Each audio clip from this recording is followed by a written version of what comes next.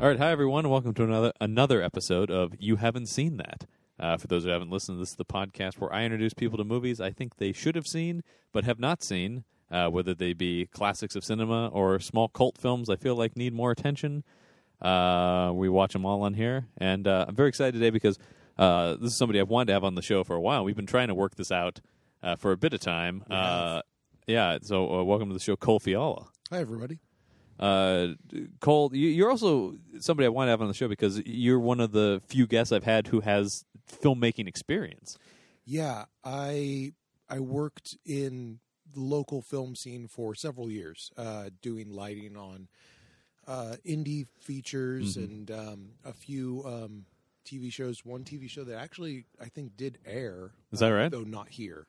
Of course not. Somewhere else, somewhere like in the Midwest or something like that. Just in the neighborhoods of Toledo. Yes, specifically in Toledo. Toledo, they love their World War II dramas. Oh, yeah. Yeah. And then some commercial work and that kind of stuff. But yeah, so I did that, and I have a perspective on all things film. For sure, yeah. Which we talked a bit of, as sort of anybody I know now with this show, it's sort of like, what movies haven't you seen? Right. And you came to me with a few that you had thought of. I did, because I knew about you starting this and everything, and we've been trying, like you said, to get together to do this for months. But so I came up with two movies originally, and then recently thought of a third Right. Which you really wanted to do. Yeah. So I'm really surprised that we're not doing Well, that one, one of our expert witnesses really wanted to do, and so he couldn't be here. So we'll get you back on for that one. We won't go into what that one is because we'll let people be surprised when it happens. But you'll be back to do that's going to be a really fun one. Yeah. But the two I originally brought to you were Casablanca. Yes. And Memento. Right. And we're watching Memento, as you know from listening. You can see on the your iTunes, Stitcher website, whatever you're listening to. John, maybe they're blind. Fair enough. I frequently marginalize our blind listeners. Yes. But no, we're watching Memento, and this is how much do you know about Memento? This is something I always ask people when they're on the show. Well, and I thought about this because I know you ask people that. Yeah. And I really know very little. I believe it's directed by Christopher Nolan. It is directed by Christopher Nolan, written and directed by Christopher Nolan. Okay, so I thought that was correct, but I wasn't sure if that was accurate. And I know it takes place out of order. Yes. I was about to say non-linear, but that may not even be correct. Some things might be next to each other. Some things might not. Correct. And then I know it can be very confusing to people. Yes. This is kind of why I wanted to do this one specifically, because I feel like this is a movie that's almost designed to be talked about in depth. Like, this is a movie. I think there's some people do make movies where there's this like, okay, you want people to come out of the theater going like, well, what did that mean? What was that thing? And when he did this, hold on, now wait, I have a theory about what's going on, or whatever. It's that kind of film. Yeah, sometimes you make things that you want to be analyzed. You want people to really think about them. Other times you just want to watch things blow up. Right. Let people watch things blow up. Well, I feel like Chris Nolan's a filmmaker who always kind of wants people to discuss whatever he's up to.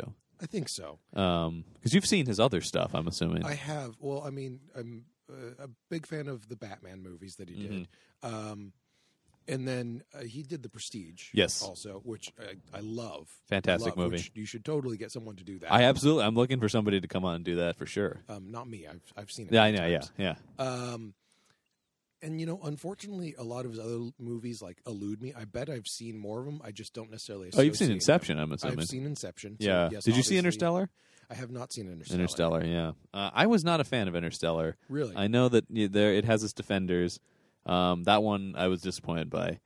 But generally, I would say I'm a huge fan of Chris Nolan's. This movie was where I saw this movie when it came out, and my reaction to this movie was, whatever this guy does, I'm going to see, because I will follow this guy anywhere after having seen this movie. Got it. Now, I know he typically, or at least in a lot of cases, will write the movies with his brother also. Yes. And is this one co-written with his brother as well? This one is from a Jonathan Nolan story. Okay. So Chris has sole screenwriting credit, but originally conceived by Jonathan Nolan. Okay. So, yeah, to a certain extent, All right. he's involved here as well.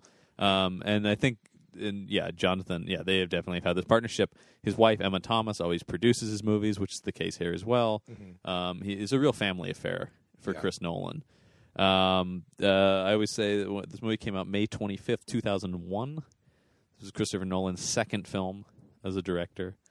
Probably a good second film. Yeah. Hardly anybody saw his first movie, so this was basically his debut, I think, at least to U.S. audiences. What was his first movie? His first movie was a movie called Following, which was sort of a noirish kind of it's like a no-budget British film. Almost borderline student movie, I would say. Like, he made it right out of college. Is it good? It's interesting, for sure. It's all right. What it's interesting it shows is you can kind of see the beginning of Chris Nolan's style in a lot of ways, but he just doesn't have the resources yet. And I think it was meant to be that. It was sort of a mission statement, kind of a calling card movie more than it was a fully realized picture.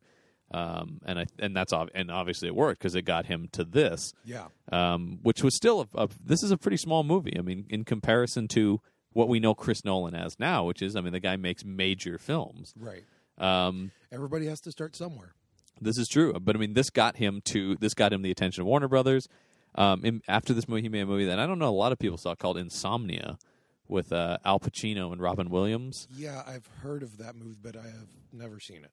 Yeah, it's an interesting movie. It's really good, but not a ton of people saw that. But once again, kind of got enough acclaim that somebody handed him the reins to the Batman franchise, and then he becomes the Chris Nolan we know now. Yeah.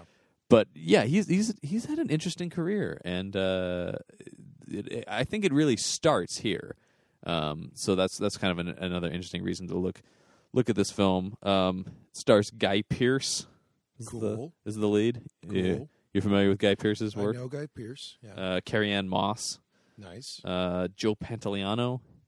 I recognize the name, and I will probably be able to put the face to the Another name, Matrix actor, actually, which is interesting. So yeah. He plays Cypher in the first Matrix movie. Okay. Amongst numerous other things. Independently financed. We'll talk about some of the production stuff later because I want to. We'll experience the movie, and then I'll get into some of the facts I have about how they made this movie. I think that's gonna. I think we're gonna just take a look at the movie now. Sounds good. And then we'll come back and we'll talk about what we saw. So in true Memento fashion, will this be the last segment that is actually in the podcast? Oh yeah. Okay. You're hearing this at the end. Okay. Okay, sounds good. No one's gonna know what the hell we're talking about. Okay, cool. Fantastic. All right, we'll see you guys in a second.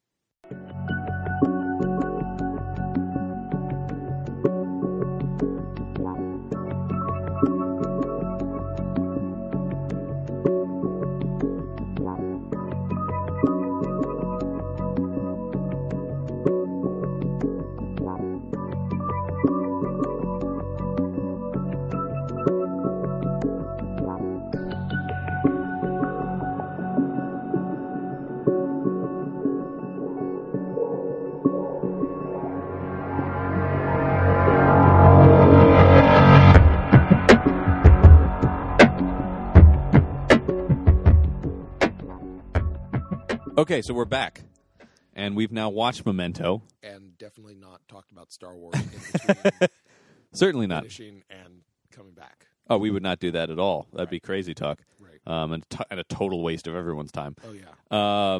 So I always like to start with sort of an initial broad strokes reaction, and then we'll get more into specifics. Cole, your just instant reaction here to Christopher Nolan's Memento. I like it. Okay. Watching it, I don't feel like it's a confusing movie. I feel like I track it very well. Okay. But now I'm glad that you know the movie so well because trying to think back at the order of events as they happen in the movie is hard. Like for instance, I can't remember like how they end up going to her house. I don't remember like how that happens. Mm. They must leave the bar and then go to their house. Yes. But there's just not a scene of them getting into the car. There is not. No, there's not. Okay, so, I mean, I know, like, okay, they're here, and then they're there, and then they're there, so they must go from this point to that point. Yes. But... Yeah, and the movie doesn't hold your hand by any means. No. I mean, if anything, it's sort of leading you astray in lots of places. Right. I mean, I think something Christopher Nolan does, people have always talked about it, his movies are almost built like puzzles. You know, I mean, there are all these pieces, and you have to kind of go, okay, well, now how does that fit to... okay, I think I see it there. Yeah. I remember, it's interesting you say that, because I remember seeing Inception, everybody going, it's so confusing. I didn't find that movie confusing at all. Not confusing. You have the different layers to the dream, and then there is the mystery about Mal. Yeah, and I thought he did on that one. I thought he did a really good job of keeping you oriented. Right. I mean, at the beginning you're confused, but purposely so, because it sort of starts in media res. Right. But you know, I at no point had, because people were going like, "What level are we? What layer?" I'm like, they're visually, very clearly with music, he does it as well in that movie. Well, yeah, I mean, like, okay, you're like reality is all over the place. Yeah. And then the next level down, the first level is the hotel. Or no, the first level. No, the first level is the city. Yeah, then the van goes off the bridge. Right. The second level is the hotel, and then the third level is the third level is the fortress. Yes. Yeah. Exactly. The most Bond-like part of that. Now, it's interesting. Watching this again, I haven't watched this in a while. I've seen this movie probably 3 or 4 times, but I haven't watched it in a few years. You can see where this is a Chris Nolan movie. Like, a lot of his signature things are present here, just in his second film. He doesn't have, obviously, the money that he'll have later. Right. But, I mean, and part of that is also to talk about sort of some of the technical aspects of the movie. Wally Feister, his longtime cinematographer, is shooting this movie, who's shot everything he's made except Interstellar. Oh, okay. So I have a good reason to not watch Interstellar. Oh, he's got Hoyt van Hoytenmaier, though, doing it, who's a pretty amazing cinematographer. Wally Feister said he wanted to direct something, so that's why he ended up not doing Interstellar, although that movie kind of blew up. It was called, was it Transcendence? Oh, do you remember this? Yeah, the Johnny Depp one. Where Johnny Depp becomes a computer. I love the concept of that movie, but damn it, there's something in the execution. Yep. I mean, and people were very quick on that one to go, well, it's a cinematographer making it. Maybe he has no business directing. I'm not sure it's his fault. No. It's a really nice looking movie, certainly. And it's a great idea. I think the problem in that movie lies in the way they chose to go about like the events that occur. I think so. Yeah, I think script problems on that one for sure. Yeah. Not his fault. Memento, yeah. But it's interesting. I'm looking around. I'm trying to get a budget on this movie because I don't think they had a ton of money here. Yeah, I'm gonna guess. I mean, you had let's go through the locations. You had the abandoned warehouse. Yep. You had the motel. You have the motel. You have the bar. Mm-hmm. You have her house. Natalie's house. You have the tattoo parlor. Yeah. You have more. You have a few more locations in some of the flashback scenes. Yes. Because you have Leonard's house where his wife was killed. Yes. And then you also have the trailer park. $9 million is what the budget is being quoted me as. Yeah. I mean, so I can see that a mid-level kind of indie movie. Yeah. Well. Yeah. I mean, that's more money than either of us have ever seen on making a movie. I never worked on a production with $9 million. I don't think. Because you worked on a few that had a little bit and kind of. Right. I know you worked on a few that kind of just blew some money very quickly too. Yes, well, there's that also. But no, $9 million that's a true production. Yeah. There. I mean, like the idea of $9 million to me is that like I would be very comfortable with $9 million. Right. Well, but when you have $9 million, your equipment expenses, your rental expenses are astronomical. Yes. I mean, this is a nice looking movie. Oh yeah, yeah. The lighting is great throughout it. I didn't. We can start here because I mean, you are a lighting guy. I certainly wanted to talk to you about the lighting in this movie. I mean, with the cinematographer, like the caliber of cinematographer that they have in this movie. Mm-hmm. The shots are really clean. Yep. They definitely had spent a lot of money on having a good camera, or at least having good lenses. That's sure. the key. I mean, this has always been the discussion I've had with you and other film people I know, which is it's all about the glass at the end of the day. Right, yeah. I mean, your camera can be, whatever. Hell, right. we shoot on iPhones now. Sure, yeah. So, but it's all about the glass. Yep. And the glass is more important than basically anything else. Mm-hmm. Hell, not to put a timestamp on this recording or anything, but Revenant, that Leonardo DiCaprio, there's no lighting. It's all natural light, and I'm assuming a lot of grip, a lot of bounce, and shaping the natural light. When you're talking about Emmanuel Lubezki, who's one of my favorite cinematographers, did Gravity, did Birdman. Right. The guy's a genius. Yeah. He could be looking at 3 Academy Awards in a row if he wins for The Revenant. That'd be awesome. Yeah, I don't think anybody's ever done that before, and deservedly so. That guy is a genius. Yeah. But yeah, it's interesting. Yeah, they did a lot with. They shot this movie in 25 days. I can see it. That would be a rough shoot. Oh yeah. But in a way, it's very nice. Because you're not in very many locations. Mm-hmm. In the movie, it seems like you keep going back to locations many, many times. Right. But really, shooting-wise, you wouldn't need to. You have her house during the day. I forget what her character's name is. Natalie. You have Natalie's house during the day. You have Natalie's house at night. You're not there any more than that. Right. You have the bar once. Yeah. Carrie-Anne Moss worked 8 days on this movie. Yeah. I can see it. Guy Pearce was there for all of the shoot, of course. Well, yeah. I mean, he's in every scene of this movie. Yeah. Yeah, I mean, there's probably some B camera off doing some stuff, but yeah, no, I can see 25 days. I know how easily it is to only make 3 pages in a day. Yeah, that's rough. Oh yeah, it's tough stuff, and I mean, this is a movie too that has a lot of. It's a thriller. Yes, but there's not a lot of action per se in this movie. Right. It's I guess it'd fall more in the psychological thriller. Yeah. Kind of vein. It's a mystery thriller. It's a detective story in a lot of ways. I mean, with a very, I mean, we can get into the plot of the movie. I mean, it's a detective story with a very unique kind of detective character. Yeah, you have your prospective character is completely unreliable. Totally, and has to work off of the information that he has saved for himself. Yeah, Guy Pearce plays Leonard Shelby, a man who has short-term memory loss. Yeah, complete short-term memory loss, but not he can't even form long-term memories. Well, yeah, eventually, as he says, he's incapable of forming new memories. Right. Well, not necessarily. And this goes into some of the mystery of the film towards the end. Is he actually forming memories but shaping them to be what he wants them to be? This is an interesting. Well, and this gets into this whole thing, which is the mystery of this movie is not so much who killed Leonard's wife, which is what it seems like up front. Right. As it turns out, that probably. I mean, because at the end of the movie, conceivably, we are getting the truth.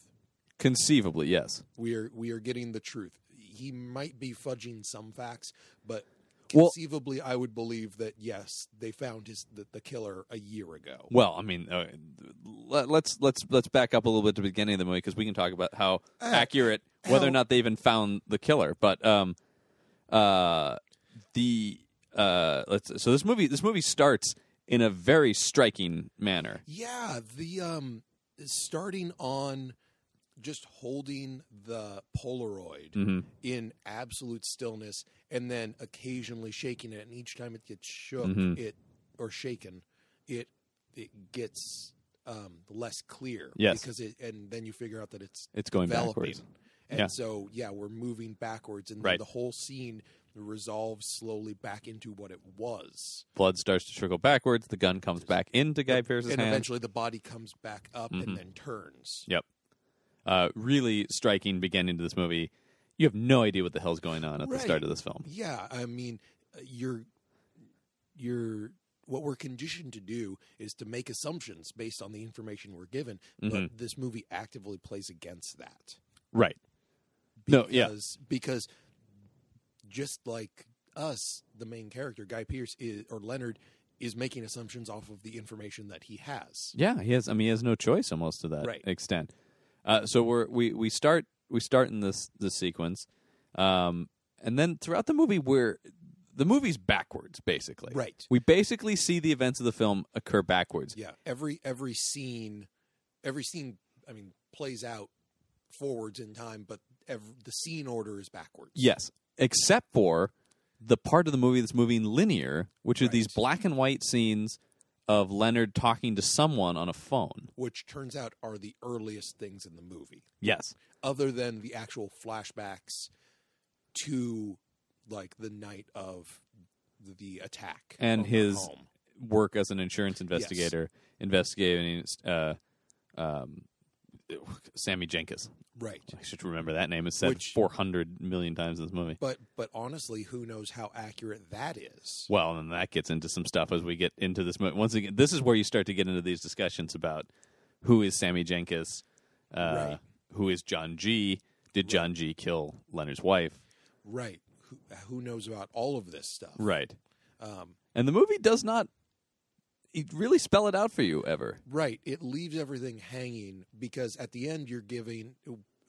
All throughout the movie, we're looking for all the information that we want and that we need. And by the end of the movie, we have too much information, and it all conflicts against itself. Right, exactly. I mean, this movie, Chris Nolan is brilliant with his structuring. I think really that his skill lies in his ability to tell these puzzle pieces. He's been accused of being kind of a cold filmmaker, that his movies lack certain emotional beats. That maybe, and I don't think his movies come off as cold to me. I don't think he's as good as some filmmakers at emotions, maybe. But he's not George Lucas. No, he's not George Lucas. But no one's George Lucas. Even George Lucas doesn't want to be George Lucas. Yeah, George Lucas isn't even George Lucas. No. But yeah, I mean, it is interesting that this film definitely. It's a very visceral experience, but it's a very heady movie. Yeah, I'd say so. It's really interesting. It's a really interesting experience, and I've never had this experience while watching a movie before. And I mean, any story that you really consume ever, whether it's a book or a movie or whatever, hardly ever takes this approach. Right. And now, anything that would take this approach would be considered to be basically like ripping off Memento. Yes, absolutely. In a way. Oh, for sure. Even if the structure worked perfectly for it. Yeah.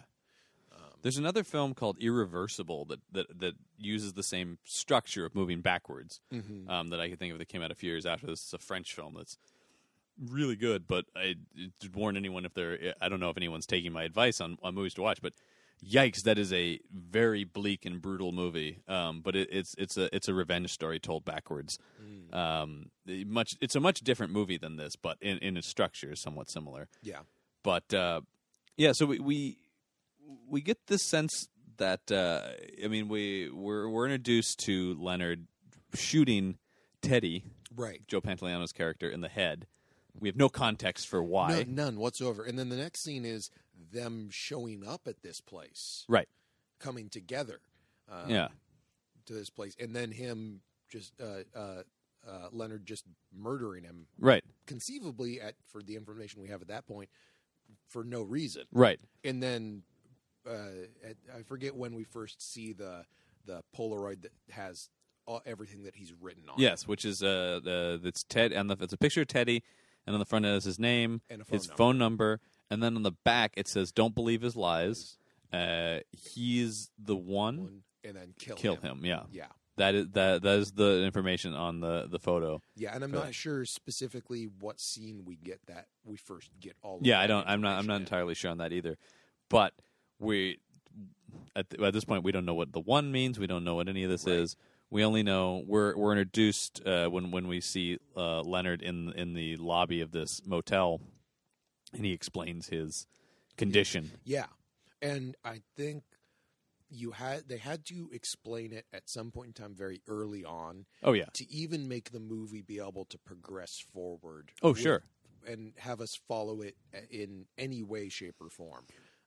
But then throughout the movie, continuing, it becomes one of his mannerisms. Right. Is people need to know about my condition because it's weird. And at a certain point in the movie, it even just becomes him going, "Have I told you about my condition?" And they're like, yes, you've told me about it. Right. And also Sammy Jenkins, the story of, because he has one of the ways he tries to remember things is he's tattooing things on his body that need to be remembered. Right, writing themselves notes, but you need a system of organization. Right. Because you don't remember anything, so what if you misplace a note? So really important things need to be tattooed on you. Exactly. It just so happens his tattoos are all about the murder of his wife. Right. He has tattooed backwards across the top part of his chest, "John G. raped and murdered your wife." Yeah.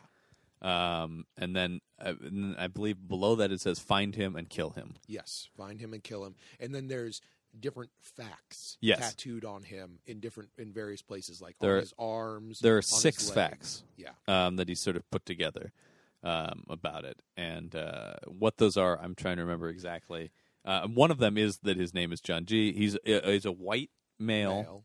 White male. One of fact 5, I think, was drugs. Yep. Was that he is a drug dealer. Mm-hmm. 6 is a license plate. 6 is a license plate number. Do we even see the other ones? I'm trying to remember what they are. I don't know if we do. I'm sure we do, and I'm sure somebody's shouting what they are right now listening to this. But they... or at least loudly thinking. Yes, loudly thinking the facts. Anyway, I mean, those are the important ones, obviously, because those are the ones we remember. Right. But the other thing he has tattooed on the back of his hand, almost by his thumb, is "Remember Sammy Jenkins." Yeah. And Sammy Jenkins is this thing that runs throughout the movie, almost like a parable of some sort. Yeah, I think that's actually a really great way to put it, is the parable of Sammy Jenkins, the man who got in an accident, has no short-term memory, right, and whose life is destroyed because of it. Yes. And the part that Leonard plays in that, which is that he's actually like the thing that ends up being triggering the destruction of his life. Right. Because what we find is that Leonard was an insurance investigator before he became this short-term before his accident, and now he also exists only to seek vengeance now. Yeah, he is a spirit of vengeance. Yeah, completely. And so he's on this.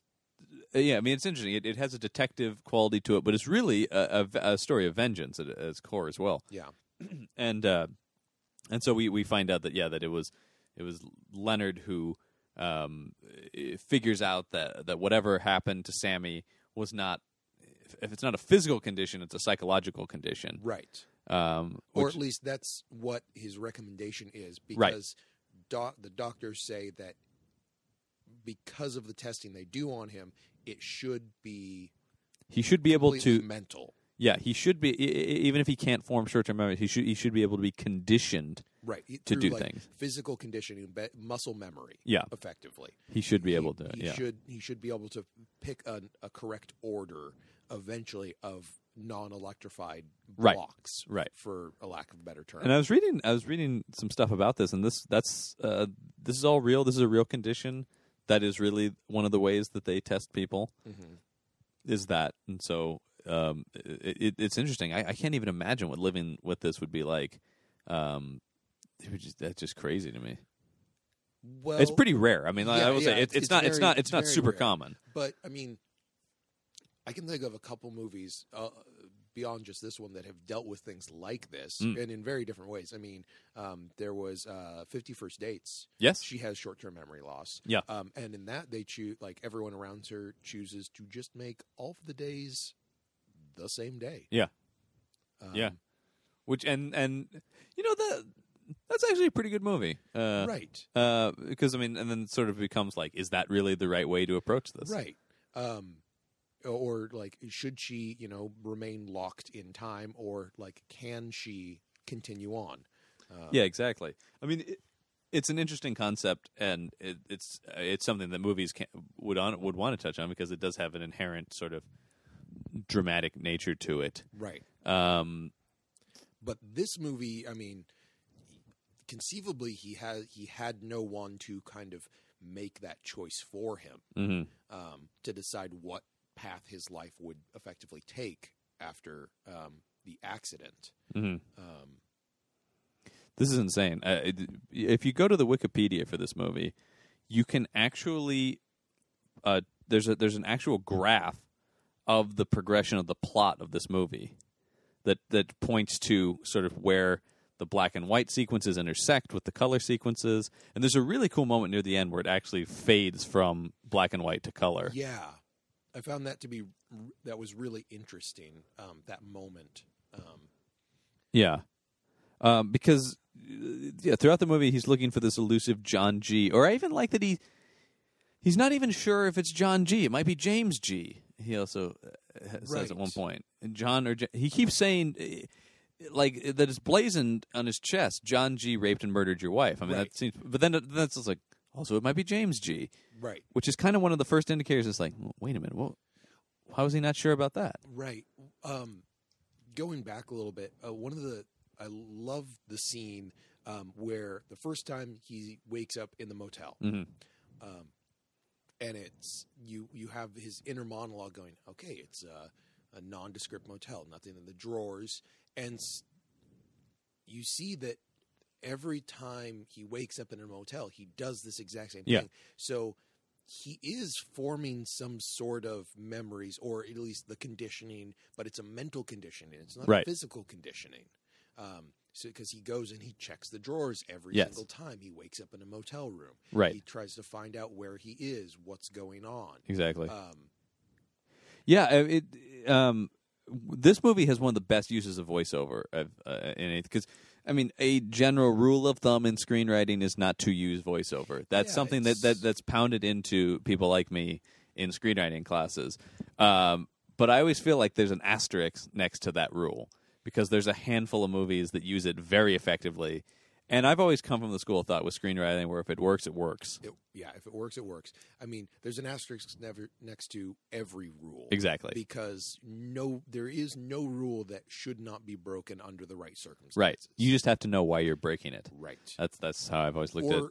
I mean, maybe sometimes you don't, but it just works out. Those are some of my favorite moments when I hear filmmakers go, I don't know why I did it. It just fit, like, and that's true. And I think here, I mean, part of it is that this movie is so much about a mental process that I don't know how else you would do that. And also Guy Pearce's performance in the voiceover is exceptional. I mean, Guy Pearce in general throughout this movie, I mean, he carries this picture. Oh, yeah. And he's in every scene. And it's not like we're getting the full thought process necessarily. It's very specific.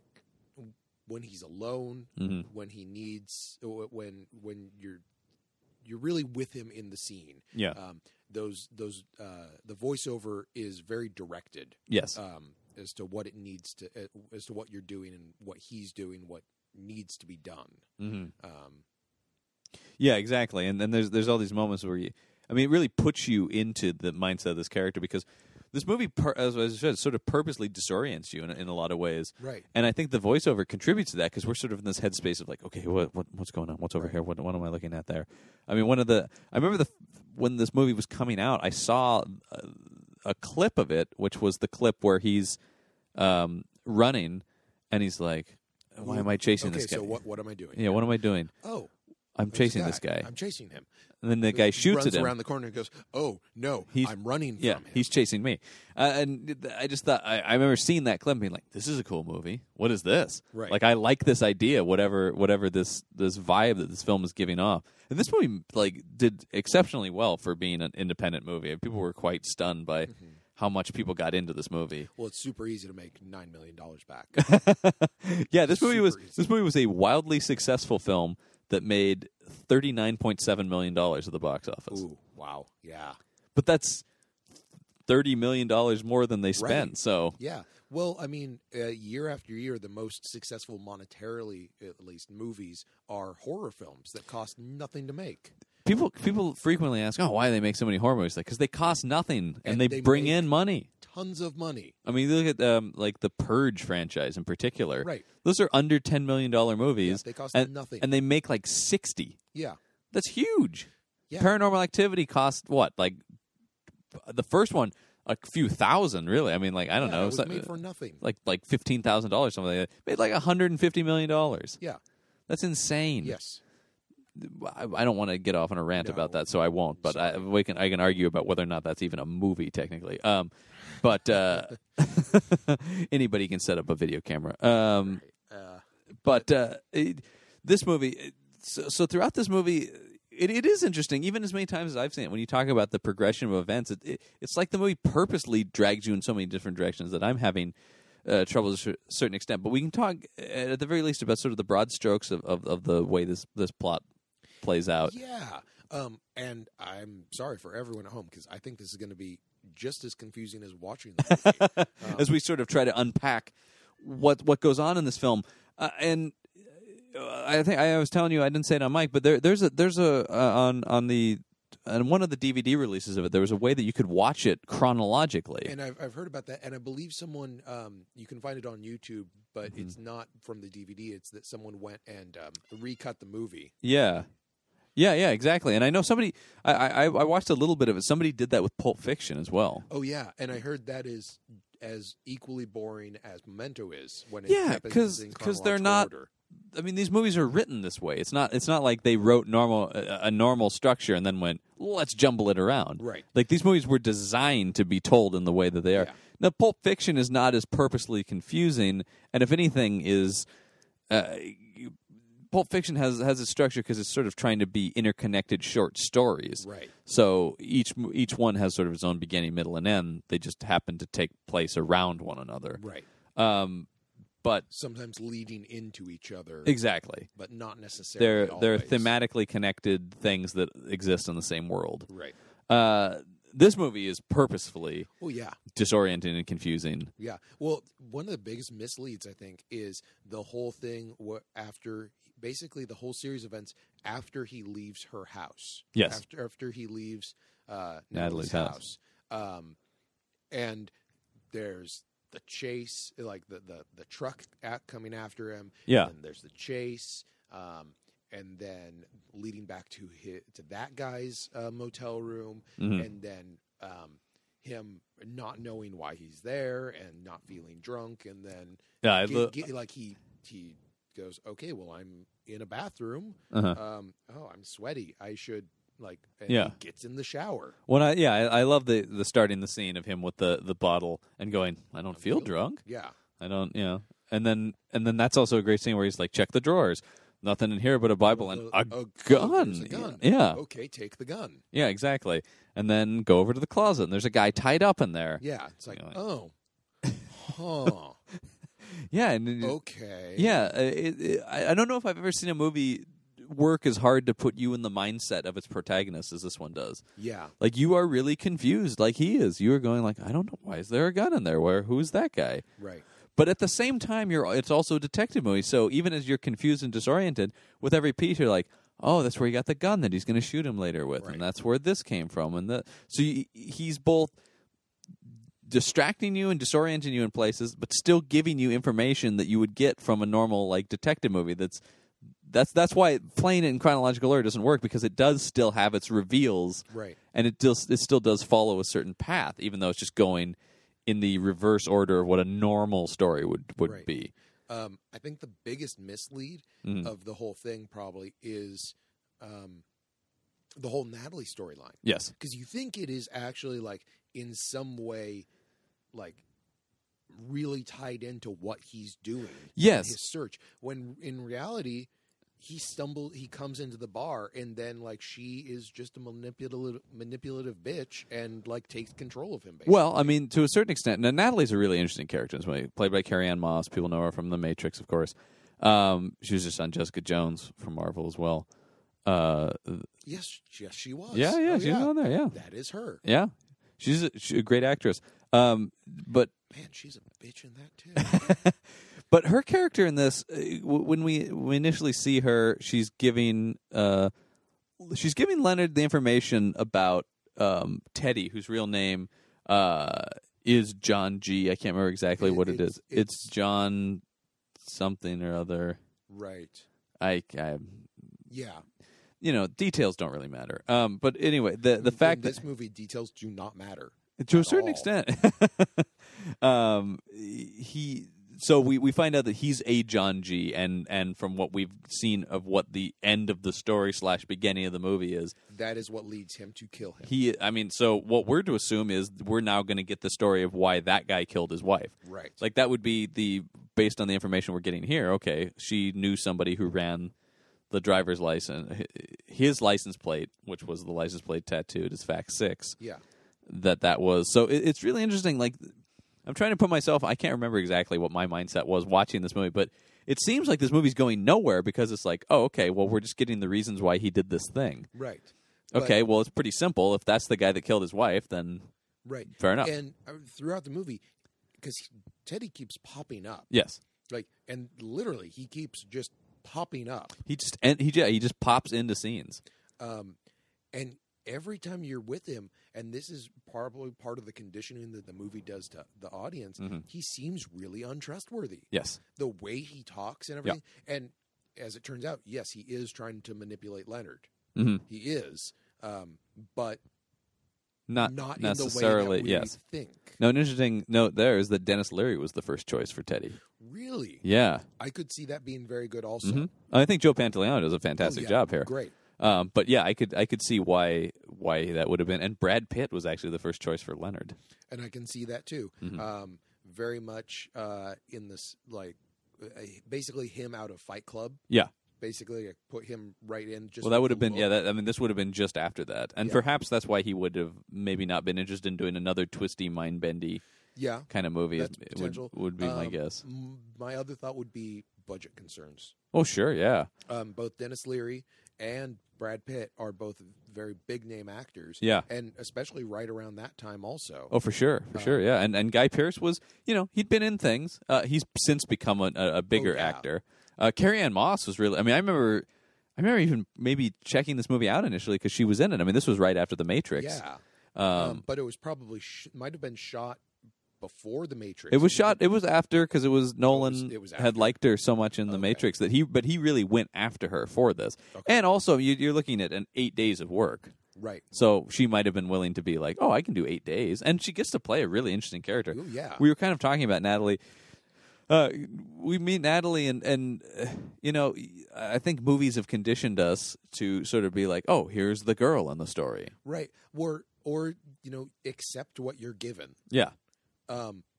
It turns out in this movie, nothing is reliable. Right. Nothing is reliable. Every bit of this movie. This movie is not reliable. It's not even so much an unreliable narrator. This film directly lies to us in a couple places. Well, I'm trying to think what the final bit of truth that we actually get in this movie is. Effectively, when we're watching it, what the earliest thing that actually holds to be true throughout the movie is. And it's late in the game. Other than, because I don't necessarily even trust the tattoos. Well, because he has a line, because throughout these black and white flashbacks, he's talking to someone on the phone. Right. We never hear them. Right. Even by the end, I don't really know who he's talking to. Yeah, especially because I'm just going to jump to that scene when he gets to the lobby and he says, "Officer, whatever." Yeah. Teddy, who's Gammond, I think is actually John Gammond. Yeah. Teddy pauses. Yeah. And it's like, and this way. Yeah. And the excuse he gives that you kind of have to accept then is that he's an undercover detective. Right.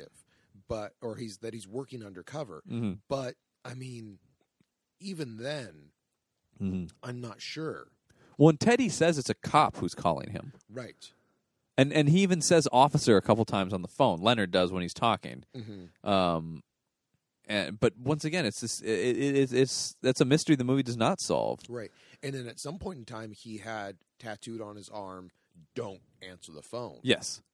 Because that's a great reveal when he's sort of scratching at a tattoo, That's and then he new. Yeah, That is absolutely brand new. And about because half it's covered up. And about halfway through the movie, he lifts up the bandage on it and says, "Don't answer the phone." Or I think it says, "Never answer the phone." Yeah, never answer the phone. And then he immediately asks, because he's on the phone, "Who is this?" And the person hangs up. That's the only time we get any sound. It's just the clicking of the hang up. Is the phone. No, and so so you're left to go, but in these, what I was saying is he's obviously it's an expeditional device, these phone calls, but at a certain point it also becomes part of this paranoia feeling, right? Of because immediately once he sort of starts to question that, we see him put a glass to his ear into the wall, right? And then someone slips something under the door. Yeah. Or do they? Like, I mean, they do because we see it. But I mean, then you sort of start to get into, well, what do these black and white scenes mean? If they're black and white, what does that mean? They're moving linearly in a linear fashion. Yeah. And then you start to question: was this real? Is it in his mind? Is he going crazy? What's going on with these? How are they're noted because they're black and white, so they're different than the rest of the movie. Oh yeah. And the only other things that are in black and white are the Sammy Jenkins flashbacks. Yes. Those are also in black and white, where we see. Well, but those are in black and white conceivably because those only occur. He only is telling the story of Sammy Jenkins in those phone conversations. Yeah. He starts to tell it in other parts of the movie, but it's always cut off, right? Because people say, "I know about Sammy." Right. You've told me about Sammy. People are very impatient with him. Yeah. Which is understandable. Oh, sure. Because of how he acts, he is always stumbling into whatever situation he's in. Because every time a new scene starts, he has no idea what just happened. Right. Yeah, exactly. And Guy Pearce plays this so well. He also plays it in a way that's really... He doesn't just play it as constantly confused. I like when he tries to be very confident and go like, well, yes, and like just play along with things and try to figure it out from there. Right. Well, and that goes into what he finally says at the end, like towards the end on the phone, or in the narration, or wherever it actually happens, because facts are not important in this movie. Is that he was wrong about Sammy Jenkins? He thought he was faking. Turns out, no, he was just smiling and nodding and trying to like go on with his life. Right. Like you see someone, they act like they know you, so you must know them. So smile, nod, act like you recognize them. Right. Exactly. And so with the to sort of get back to this thing that's going on with Natalie, because it's this separate thread throughout the movie that for a lot of it you're trying to connect. I mean, you see her as this ally to him. He has right up until the scene where you no longer see her as the ally, right? And he has a picture of her because he keeps these Polaroids. That's the other way he has of remembering things. Right. He's taking pictures of people and things and places, and he writes notes on them. Yes, and with her, it says Natalie, and then there's something on the back that's crossed out. Yeah, and then after that it says she has also lost someone. She will help you out of pity. Right. One thing that it does, they do go into is that, or that he goes into in his head, or during the narration, one talking on the phone. Yeah. Whenever. Facts don't matter. Right. Facts don't matter. That's the catchphrase of this one. Facts don't matter. Yeah. Is that you learn to trust your own handwriting. Yes. Like your handwriting is the only thing that can be gospel. Right. Everything else is you have to be unsure of. And this is actually key to what's crossed out on this, if you note later, because as we find out what her deal. She lost somebody to John G. as well, is what she tells him. Her at one point in time, yes, her boyfriend, or conceivably, we don't really get his. But I mean, yes, right. I mean, whatever. Yes, her boyfriend. Went to a meeting with a John G. And never came back. Yes. Well, no. Went to a meeting with, at one point it's John G. And then later, technically earlier in the movie, but later in the movie, it's went to a meeting with Teddy. Yes. And then never came back. Went to a meeting with Teddy with a bunch of money. Yes. And then never came back. Because, I mean, as we learned, Teddy is John G. or is a John G. Right. It becomes this... John G. almost could become anybody. I mean, that's Right. that, to a certain extent, that's what a lot of the end of this movie has to Who do. is Kaiser Sose? Yeah, John G. is a little bit Kaiser Sose. He's Kevin Spacey the whole time. Oh God, no! But Kevin Spacey's not even in the movie. No, Kevin Spacey's secretly in every movie. Oh, okay. That's what Usual Suspects taught me. Got it. He'll always show up, just it. like he does in Seven. Yeah. He just walks into that movie. So with her, yeah, we get one of my favorite scenes in this movie is this scene where you see this turn. With Well, that. let's talk about the scene that leads up to Yes, the turn because it opens with him frantically searching through like a bureau, going or in his head going, you like concentrate. You have to remember, find a pen. You have to write this down. Find a pen. You have to write this down. We just dropped in on that. This whole movie is just dropping us into things. And then outside you hear a car door closing, Mm-hmm. and then she comes in and Natalie is like bleeding from her nose and her lip is bloody. Yeah. And she's got a big black eye. And this is injuries that she has in every scene that we've seen her in up until this Throughout point. there's a few things like this because Leonard also has like a scratch on his face the whole movie as well that we don't have context for. Right, because he has that in the final scenes. Yes. Even so, something happened even before. Right. And he even checks it a couple of times going, oh, how did I get this? Yeah. But no, so she comes in and then it's, okay, like, are you okay? What happened? Yeah. All this kind of stuff. And she says that, who was it? Dodd. That Dodd. Dodd is looking for the, like, Well, because Dodd beat her. Because earlier in the movie, or once again, later in the story, he shows up at her place with a picture of earlier in the story, later in the movie. Yes. Wait, earlier in the story? No. No, this is earlier in the story. No, it's earlier in the movie, later in the story. It's after this that this happens. Sure, let's just go. Facts don't matter, Cole. Right, facts don't matter. But anyway, he had shown her a picture of a guy who's bloodied with tape over his mouth that said Dodd, and he's like, "Who's Dodd?" Right. Yeah. Because that actually is after we see him wake up in bed with her. Right.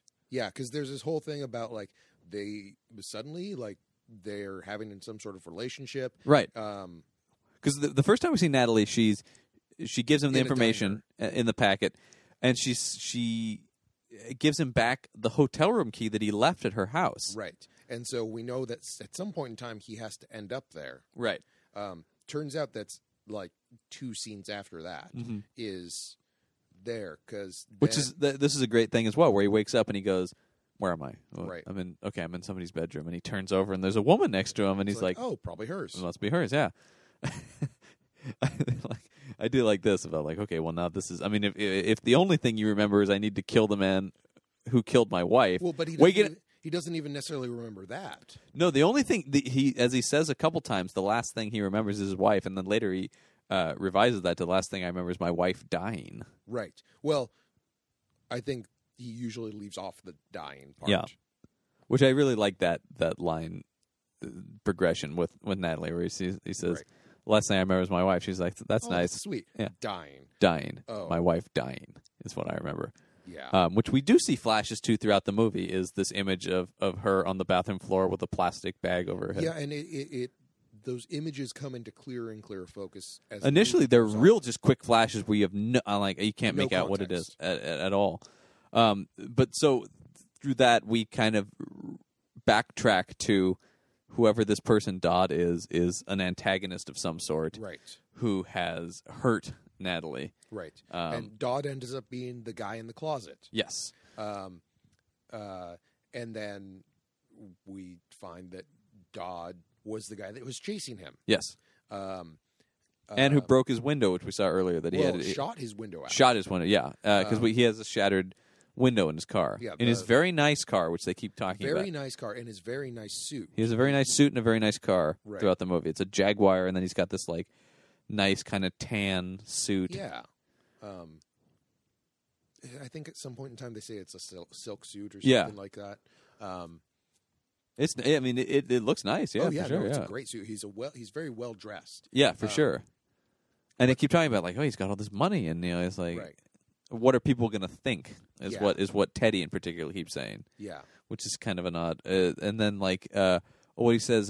He's always trying to convince him to get out of town. Yes. He needs to leave. Right, and he says, the insurance. My wife died, and he's like, Right. yeah, and you took that to a Jaguar dealership. Like that doesn't add Right. up. But once again, we're to think nothing of this. Right. Because the facts don't matter. The facts don't matter. But what we see here is to go back to the scene we were talking about, which is Natalie says, because he's like, well, who did this to you? And she's like, who do you think did it to me? Dodd did this to me. Right. And we're like, oh, Dodd. I mean, so, Oh. and then of course we're like, oh, Well, it's a good thing Dodd's like, Dodd's not dead. Dodd's not even dead. They don't kill Dodd. They drove him out somewhere and left him. right, exactly. But we're once again as an audience because and just as people conditioned to be like, oh, somebody hit this woman, what a monster. Right. And then literally, is it the next scene? It is the next scene. We just go right after. Yeah. So This is brilliant filmmaking right here. right after the interstitial of him talking on Yes. the phone with somebody. When we come back, and is that the scene where we get? Is that interstitial the one where he finds the patch that's like, don't? It might be. It might be, because this is kind of the turn of where How everything those turns. two interact with them, I have no. I really even that having seen it 3 or 4 times. Yeah. I don't know entirely how things line up between those two. Right. Like storylines. But the very next thing coming back is her coming. Natalie's walking into her house, and she's very upset, or she seems very upset. Yeah. And she's talking about And she's not beaten at this point. and she's not beaten, and she's talking about Dodd and like the money and that John or that that some guy whose name we haven't heard yet. Yeah. Went to a meeting with Teddy and never came back. Right. And so on and so forth. And so she wants him to kill Teddy, Yeah. or so, I think. Or no, Dodd is angry because Dodd wants his money. Right. Dodd is very angry because Dodd wants his money. Which, damn it, if they just looked in the trunk of the car. Which they never do. No, they never do. The trunk is never opened. That's interesting. I think about that. There's a gun and $250,000. Right. Nobody, in the trunk of the car. nobody ever looks in the trunk. Yeah. So she wants him to, I think, kill Dodd. Yeah. Or to take care of him. Take care of and it. he goes, Because that's what's written on the back of the Right, picture of Dodd. is take care of him. Does it say take care of him for Natalie? Yes, take care of him for Natalie. Yeah. And there's also, he has a physical description of Dodd. Yeah, written down. he has a piece of paper with his description It's written like down. white male, like 6 something or other. Because that's what he asks for when she comes back beaten. He's like, I'm going to go deal with this guy. Right. Give me a description of him. And she takes and she's, oh yeah, that's right. Because she goes, I have a pen. He's looking around and she's like, I have a pen in my purse. Right. Because what we see is as soon as when she comes in, the first thing she does, she goes over to the bureau and she takes the pens that are in the cup and she goes and reaches into the bureau. Yes. But then the next thing we see is her taking her hand back out of the bureau and putting it into her purse. this is key because the first place Leonard later checks for a pen is the bureau. Right. Like he's frantically searching through it and can't find him because he thinks he just saw her take the pens and put them in the bureau. Right. And so at this point, this is where she sort of starts. She gets really angry. Yeah. Really angry, and starts insulting him. Yeah. And basically going like, I can say whatever the hell I want because you're not going to remember. Which is true. And so she starts insulting him. She starts insulting his dead wife, and she says, I'm going to make you pay. Yeah. Like, I am going to use you. Yeah. You are like, oh, it's going to be beautiful. Yeah. And so he hits her. Yeah. And that's where she gets the bloody nose and the bloody lip. And then she keeps going. And because she wants him to beat her up. Right. And he does. So he does. Mm-hmm. And then she leaves. And like she goes out to the car and she just sits in the car Yep. and looks at him. And he's looking. And then he goes, "Oh God, I need to find a pen and write this down. Right. Like I need to remind myself, like, this is not okay." Yeah. Yeah. Super messed up. Right.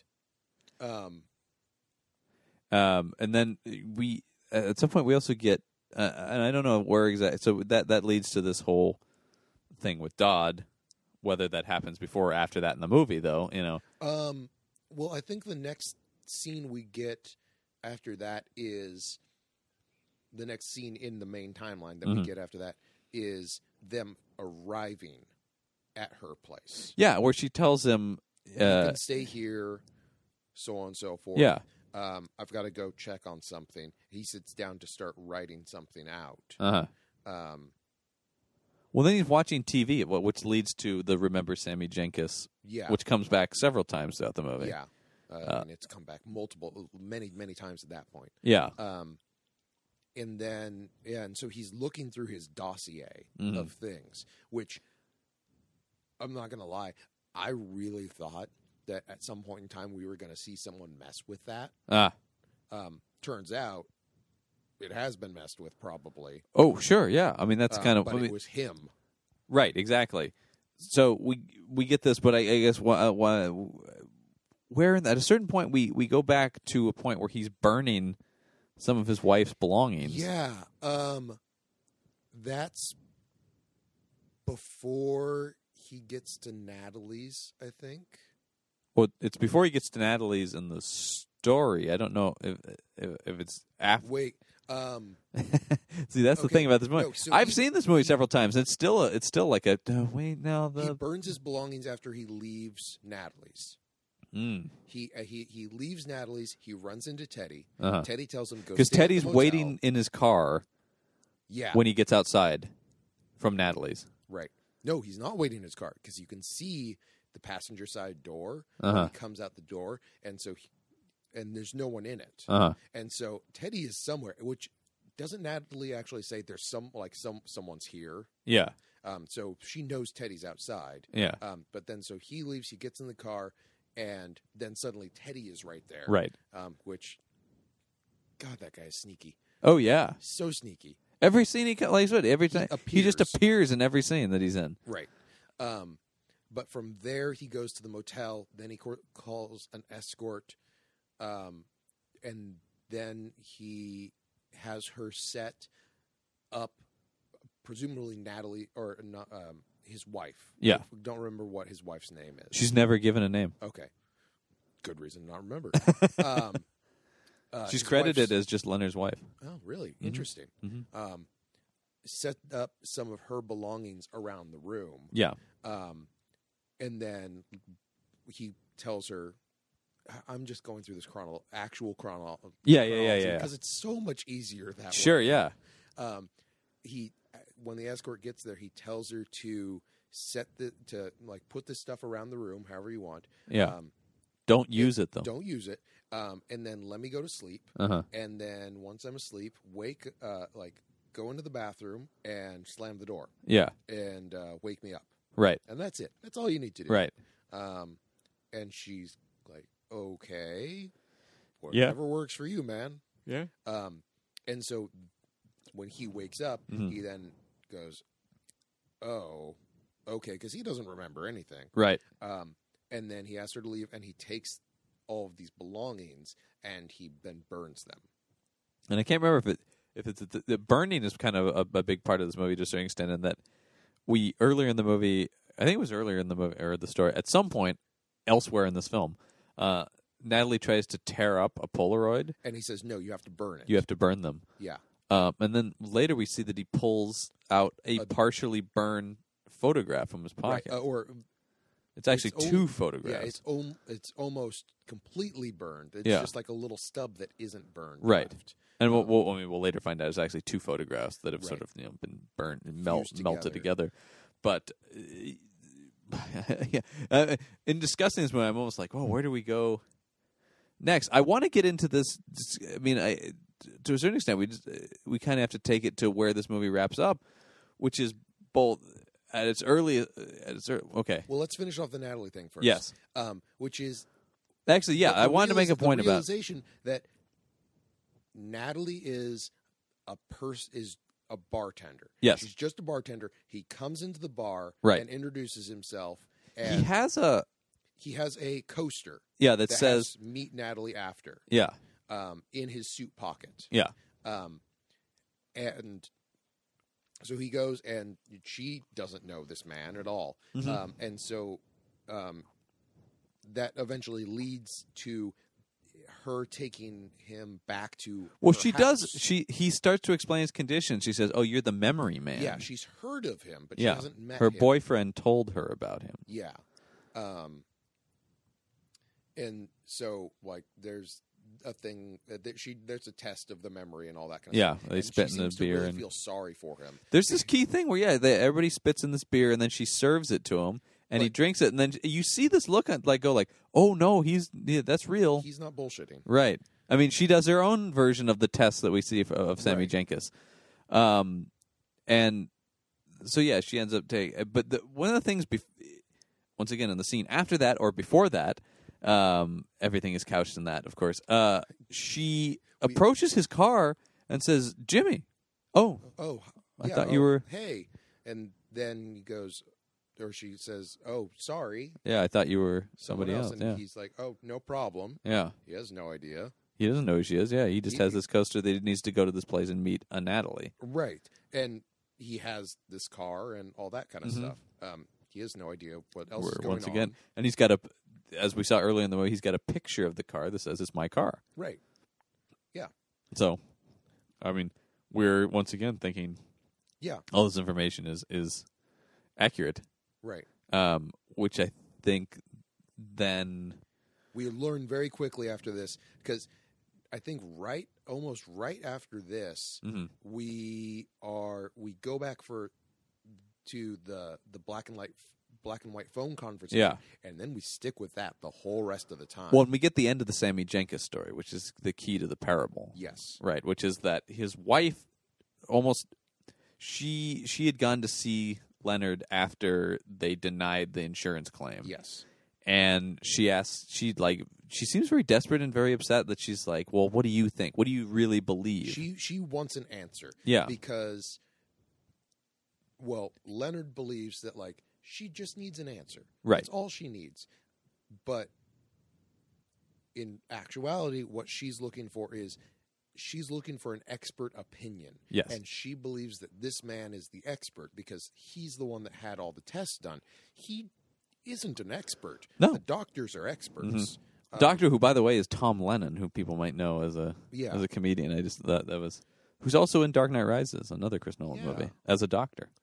They're probably friends. They must be because Mark Boone Jr., the guy who plays the guy in the hotel lobby, that guy is Jim Gordon's partner in Batman Begins. He's Bullet. No, he's Bullock. no, he's not Bullock in that movie. He's I always thought he's Detective Flask, who's a character in Batman Year One. Okay. He has a Bullock-like appearance, though, Yeah. for sure. I always assumed that it was Bullock, but No, yeah, whatever. it's a deeper cut from the Batman canon. Actually, he's even Detective deeper. Flask. I don't know. I consider animated series fairly deep. That's true. Yeah. So anyway, and he also thinks for a second that she's looking to get him to admit something for the appeal that they'll. Yeah. If she can get him to say, well, there was some doubt on his part, so Right. give us but the money. Turns then. out she's not appealing or anything. She just wants to know, and so he tells her, not saying that it's all in his head, just that there is no physical. I can see no physical reason why he should not can't be able to form new memory. short-term memories. Yeah. And she goes, "Okay, thank you." Yeah. And so we're kind of left at that for a while. Yeah. And he keeps going back to it, but the story doesn't progress until suddenly it does. Yeah.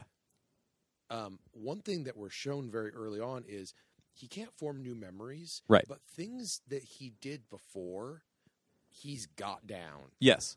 Because has that down. his wife is a diabetic. Yes. And so he actually administers her injections to her. Or insulin, yeah. And so she, now with this new information of okay, he's got to be faking it. Or what she perceives as he has to be faking it, is she goes back and tries to call him on his bluff. Yes. Thinking that he is faking. Because she tells him, it's time for my injection. Right. And he goes, oh, okay. And this is old news. This is everything from his old life. Right. So he goes and he gets it and he gives her the injection whenever she wants. Yeah. And then he goes and sits back down. Yeah. And she dials her watch back to 3:00 and says, honey, it's time for my injection. Yeah.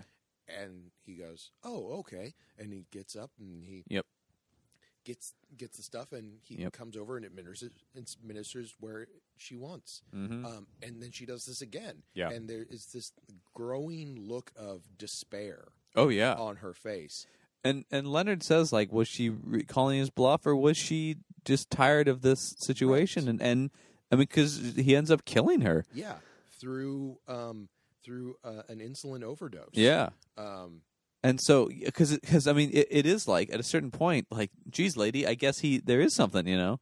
Right. And so it does become like, well, was she just looking for a way out to a certain extent? Because she is super distressed at this point. Yeah. And what it's also gone into is, like, she has not been treating Sammy well. Right. She's been trying to, like, snap him out of it in some way. She's been forcing him to take notes on things and and take tests and all that kind of stuff. And he knows that he's done something wrong, but it's really heartbreaking stuff, these sequences. Stephen Tobolowsky is the actor who plays Sammy Jenkins. Great character actor.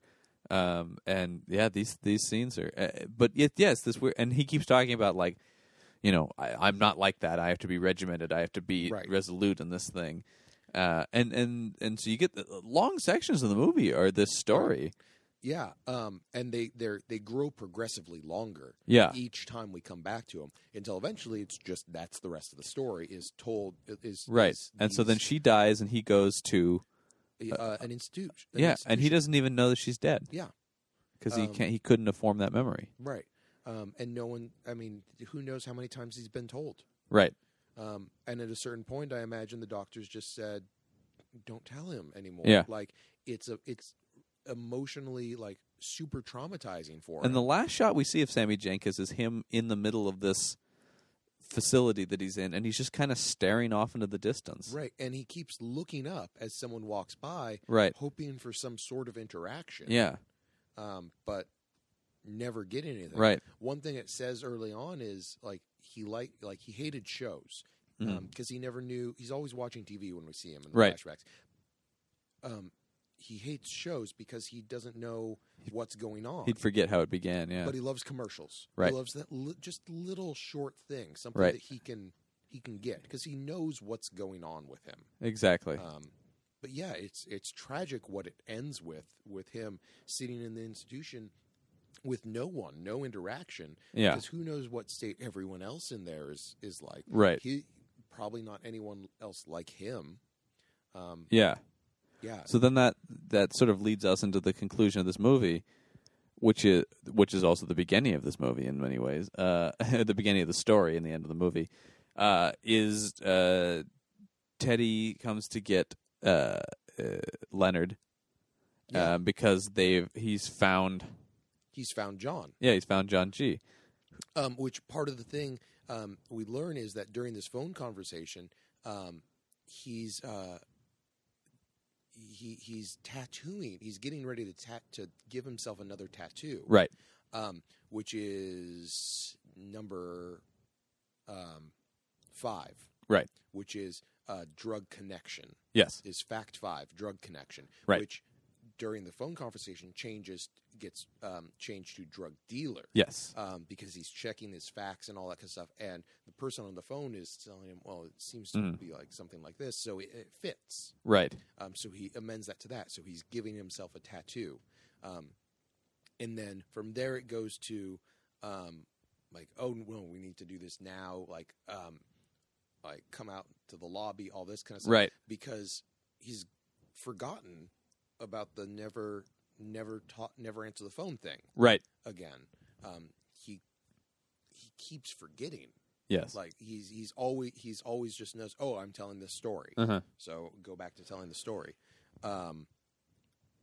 And eventually that leads him out into the lobby, where then there's Teddy and once again appearing, and the guy before the desk clerk, whatever his name is. I think he's given a name. He is given a name. For what it is, I do not know. But from there, Bert. Oh, Bert. Yeah. Yeah. Thank you, computer. No, but from there, that's when he says officer, whatever. And, and Teddy is kind of cagey about that. And it's like, Gamble. Yeah. I said Gammon earlier. It's Gamble. Let's go this way. Mm-hmm. And this is when he explains, like, I'm undercover. Yeah. So on and so forth. This is also where he gets the picture of him. Yeah. Which is really interesting because if he doesn't have a picture of him, this could just be somebody. Right. That learned about him. Yeah. And, like, has information. For sure. But because somehow he doesn't have a picture of this guy. He has pictures of everyone. Yes. Except, well, he doesn't have a picture of Lenny. Or what's his name? The front desk guy. You just said it. Bert. He doesn't have a picture of Bert. He does not. Yeah. Because we've seen that he doesn't remember. The other thing I was going to say, actually, that I forget, when you said the only thing you can trust is your own handwriting, the scene earlier where we find out what he had crossed out for Natalie. Right. Which is... don't trust her. Yeah, which is what Teddy made him write. But before he crosses it out, it's the only thing he writes in cursive. Right. Which is also kind of interesting, I thought. Oh, yeah. It's a distinct... Everything else is... God, what's the opposite of cursive? I know just standard block letters. Yeah, I mean, you see him because you watch him write everything, right? And that's the only one where you're like, well, that looked weird, right? And then he's writing that in front of Teddy, yeah, in a tattoo parlor, and then he goes into the back to change, and then he takes a look at Teddy's photograph because he hasn't gotten to look at it yet. Which says, "Don't believe his lies. Don't believe anything he says." Yeah. And so he goes, yeah, bull, Teddy. And he scratches out the thing. Yep. And What's interesting, he was already sort of had that mindset to a certain extent because he did write it differently. Right. But so then we get this thing where he's found him. He says, I found the guy who did it. Right. Let's go get him. Yeah. And we go to this. This is when we get the picture of him. Yes. And he writes down the name and his name and number on it. That's it at this point. So that he can call him. And so we go, and the final location. And also, what's key here is that he's not dressed the same. No, he's dressed in just like a plaid shirt. Right. And the car he gets into is a truck. Yes. Which is a truck that at this point I couldn't remember, but is the truck from the opening scenes of the movie right outside the place where Teddy gets that we killed. saw had bullets on the seat. Yeah, there's bullets on the seat. And so Leonard drives to this same place. Yeah. And goes inside and is checking the place, and then someone else drives up. Mm-hmm. And he comes in, and then we see that he has a crowbar or a tire iron. Yeah, a tire iron, yeah. And proceeds to beat him, and then it becomes very clear that he's going to kill him and all that. Yeah. And he ends up choking him out. Yeah, and this is the guy who we saw in the photo with Natalie earlier, who was her boyfriend. Right. Jimmy. Yeah. But then... because it's either John or James G. Once again, this guy's Jimmy.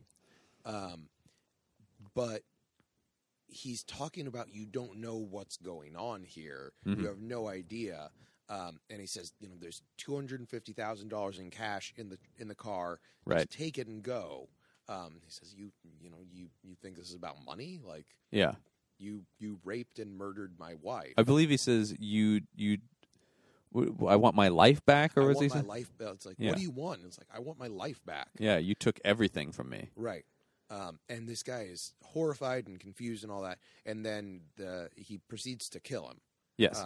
Leonard kills Jimmy, and then drags him down into to the basement. Yeah.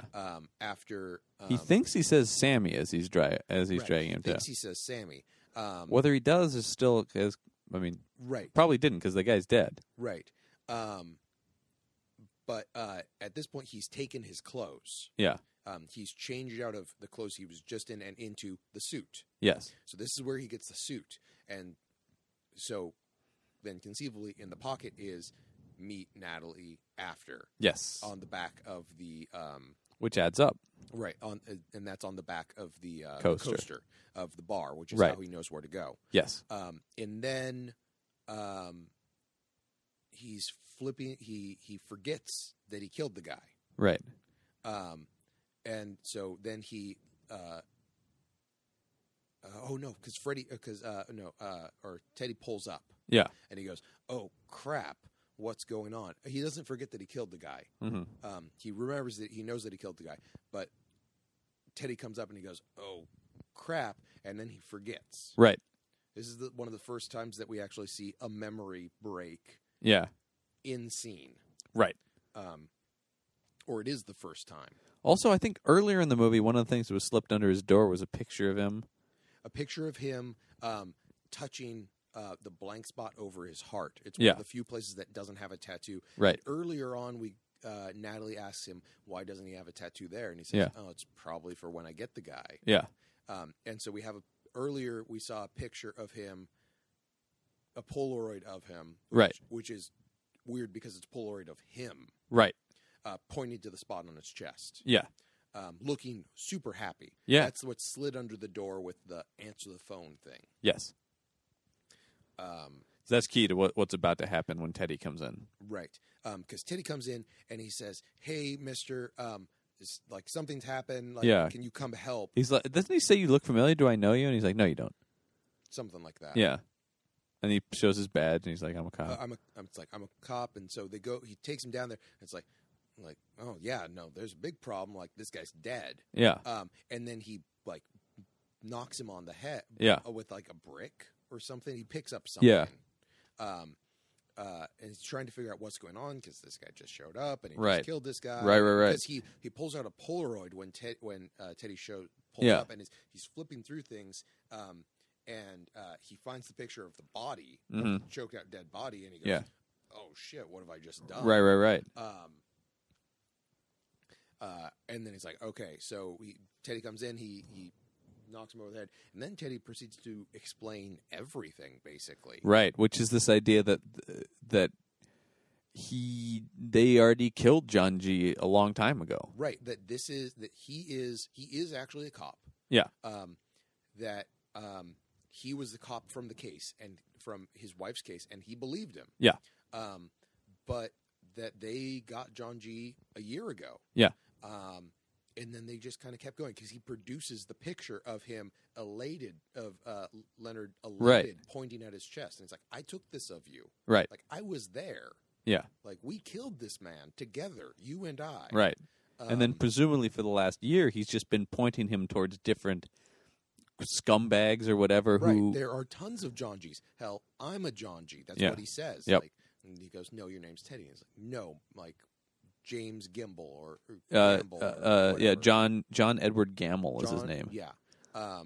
It's like, I'm a John G. There's tons of them. But interestingly enough, conceivably, or what he infers is that Leonard like agreed. It's like, point me at somebody else. It's unclear exactly on that. Well, I point. mean, that's what Teddy says. Yes, and this is up for debate because don't believe Teddy's lies is what that picture said. Right, but at this point, it doesn't have that written on it. Not yet.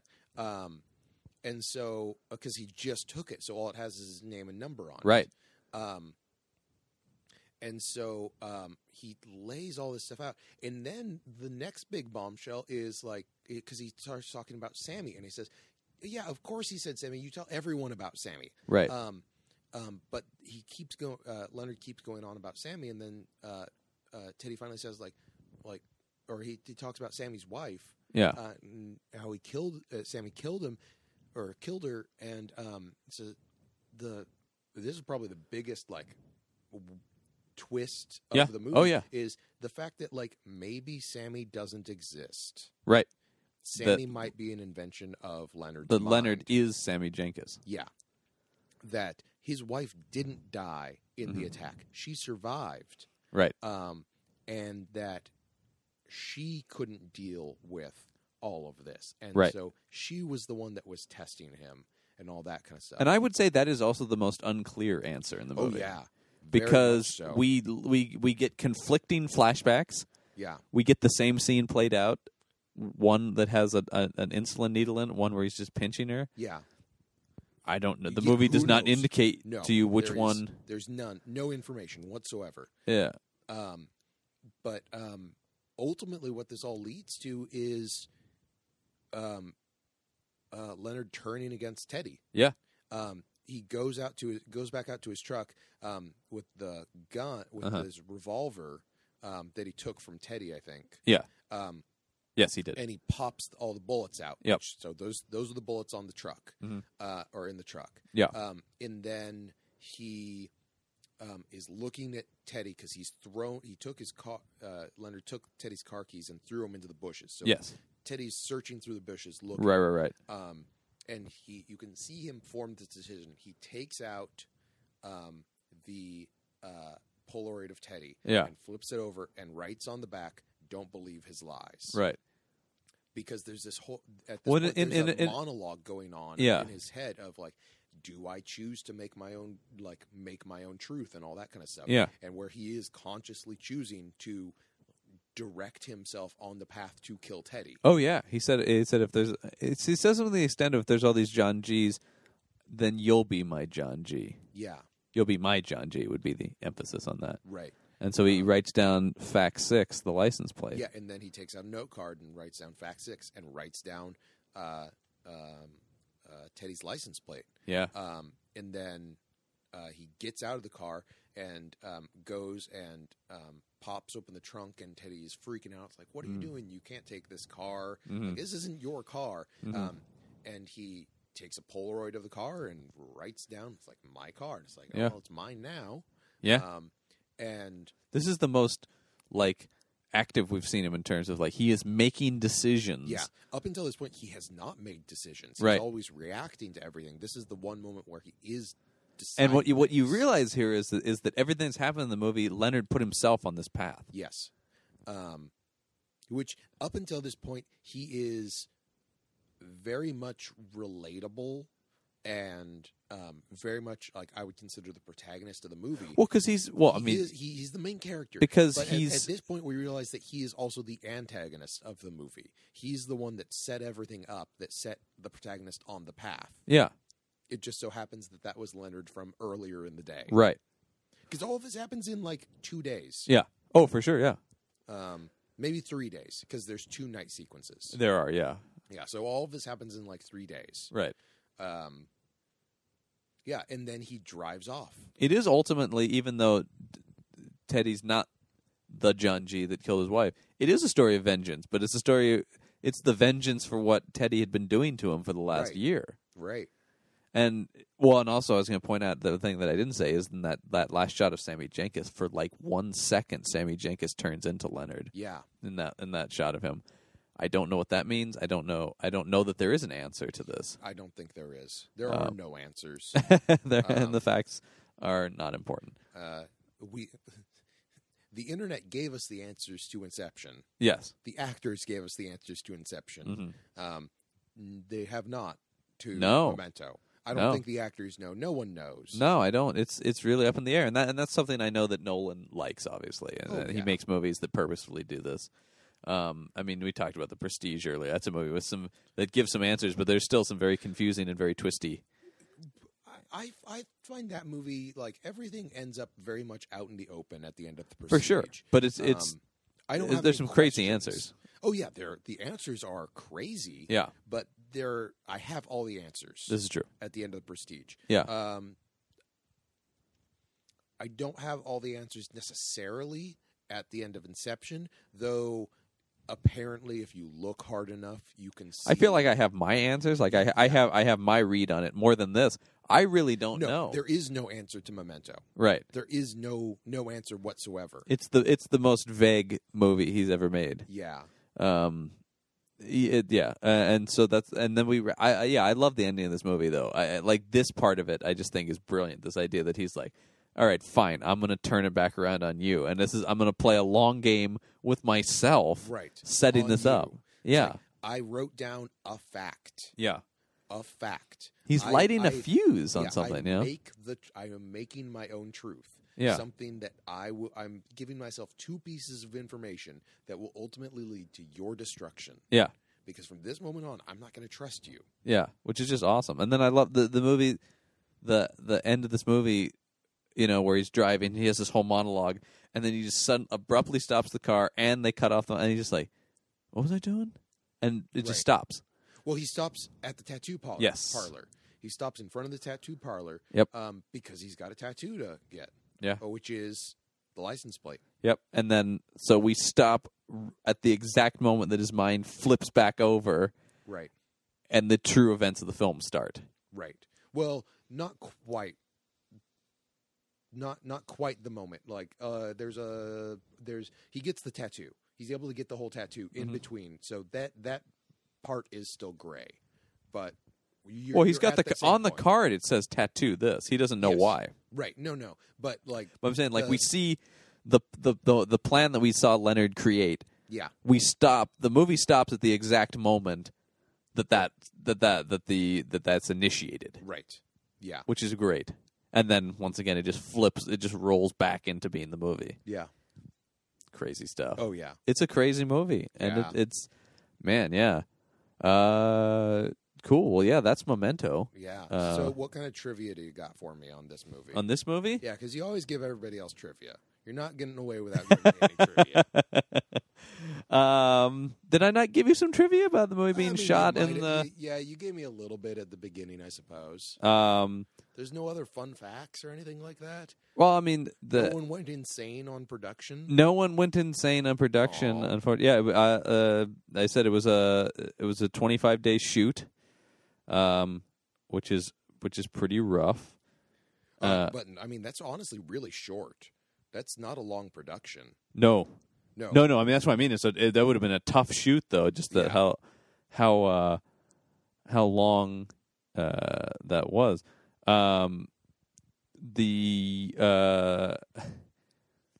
Let's see, anything.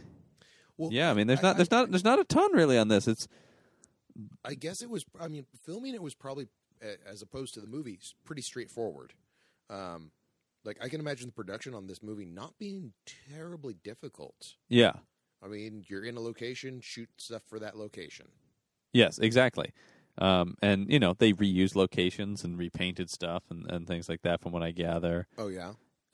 Yeah. I mean, there's one hotel instead of the two hotels that are in the movie, things like that. Yeah, they probably had one room. Yeah, exactly. Move out the bed, change that around, all that kind of stuff. For sure.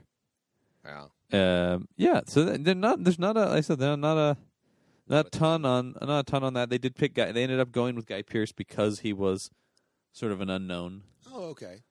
Instead of a Brad Pitt. I think they made a really great choice doing that. Absolutely. I mean, the guy's an amazing actor, of course, as we know, and. He just does a fantastic job here and has continued to do. And he's an actor who, anytime I see him in something, he's going to be interesting at the very least. Oh yeah. Whether he's in a Marvel movie like Iron Man 3 or something like a great Australian film he's in called The Rover. That's like a post-apocalyptic movie that's amazing. People should go check that out. Another very bleak and dark movie. Yeah. Guy Pearce seems like such a nice and funny guy in real life too. Anytime I see him interviewed, then I'm always like, he always plays such dark. I'd love to see him in a true comedy. There's a movie that he just had out earlier this year called Results. It's a romantic comedy with him and Kobe Smulders from How I Met Your Mother. Well, I love both of those people. So. Check it out. I think it's on Netflix. It was a Sundance movie. Okay. He plays like a personal trainer, and It's fun. He slips into that really easily. Well, that's good. He's a pretty charming guy.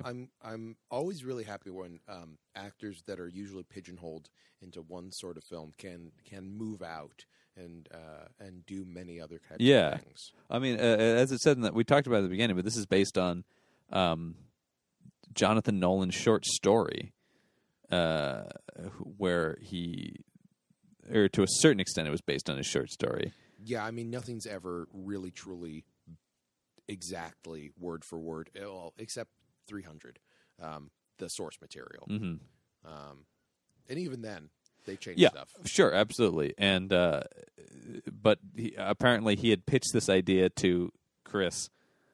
Jonathan did while they were driving across country, and it just captured Chris's imagination. I bet. And it's a really cool idea. Yeah, and he just kept apparently it was like just like an idea Jonathan had, and Chris was like, "You should do something with that. You should do something with that. You should do something with that. I should do something with that. Let me write that. It's like you write that short story so that I can turn it into a screenplay." Right. And then that ended up happening, and people took a gamble on this at Newmarket Films as well, is what they're saying. But the head of Newmarket said that it was the most innovative script he'd ever seen. I bet. I mean, when something like this comes along, like you can't turn it down. Right. No, I can't even imagine what reading the script would be like too. If this comes across your desk as a studio executive, you're like, God. Where is this? And this is one of those situations where it's got to be a writer director, right? I mean, you're not gonna hand this to somebody else. Yeah, no, this is only Chris Nolan could direct this movie. Right. Yeah. Oh. And boy, yeah, it ended up working out for everybody in a huge way, because Chris Nolan became Chris Nolan, and Guy Pearce became a major movie star. Yeah. He had previously done L.A. Confidential before this, which was a fairly big movie. A big movie. But I think he kind of got. I mean, even though he's presumably kind of the main character of that movie, it's more of an ensemble piece, and I think he's also an actor who he can is so the different in everything he does. I think unfortunately that means that you can sometimes, if you're that good an actor, you can go like, "Oh, that was the same guy." Yeah. Oh, he has the Gary Oldman disease. I think he actually is a very similar actor to Gary Oldman in that sense, where it's like he can be a leading man, he can be the villain, he can be this weird supporting character, he can kind of do anything. Now I want to see a movie where the two main stars are Guy Pearce and Gary Oldman. That'd be great. See if anyone can remember the. Everybody's like, who was in that movie? I don't know. Exactly. There's a couple of guys. I think they were. Have they ever been in anything before? They were great. Better yet, have them be the only characters. Yeah. Why not? Yeah. I'd see that. Just an experiment. They could pull it off, tue. Oh, yeah. They're that good. Yeah. Well, cool. Yeah. Thanks for coming on the show, Cole. We finally got you on. Yeah. We're going to have you come back. Yeah. For sure. For something else. Yeah, for something else. Something that's going to be really fun. When it happens, people will know what we're talking about. Right. And it'll be exciting. Luckily, I think if anyone was bad and hasn't watched Memento and has made it this far, Let's listen to this as we spoiled everything. I think. Well, I don't know. They might still be able to be confused enough. Actually, watching it. Yeah, I don't know that our conversation made much sense. No, probably not. This will probably be your most disliked episode. Oh yeah, of the podcast. Oh, for so sure. Far. Yeah, definitely. But yeah, cool. Maybe in editing, maybe you can release it twice. Maybe you can release it once, just how it is. Yeah. And a second time, actually, where we discuss everything in the proper order. Yeah, I want to take the time to do that. Oh yeah, no, you totally have the time. Yeah, I'm not doing anything else. Panel on panels can take a week off. Whatever, or a whole month as I try to do that and drive myself insane. Yeah. There may be no more podcasts after that. Yeah, exactly. I've done it. Cool. Well, thank you for coming on, Cole. Of course, you listeners can get in touch with the show. We do have a Twitter. We are at SeenThatPod on Twitter. You can also email us at seenthatpod@gmail.com. And we'll see you next week when we'll be watching. I'll be seeing you next week. Cole probably won't be here. No, or actually not. That'd be very interesting. Yeah, we've never had a repeat guest like that. So no, Indiana Jones. Well, yes. That was for a sequence. There is no Memento 2, unfortunately. So that'd be weird. Memento 2. Yeah. He remembers. Yeah, that'd be weird. I don't know. So we'll see you next time on. You haven't seen that?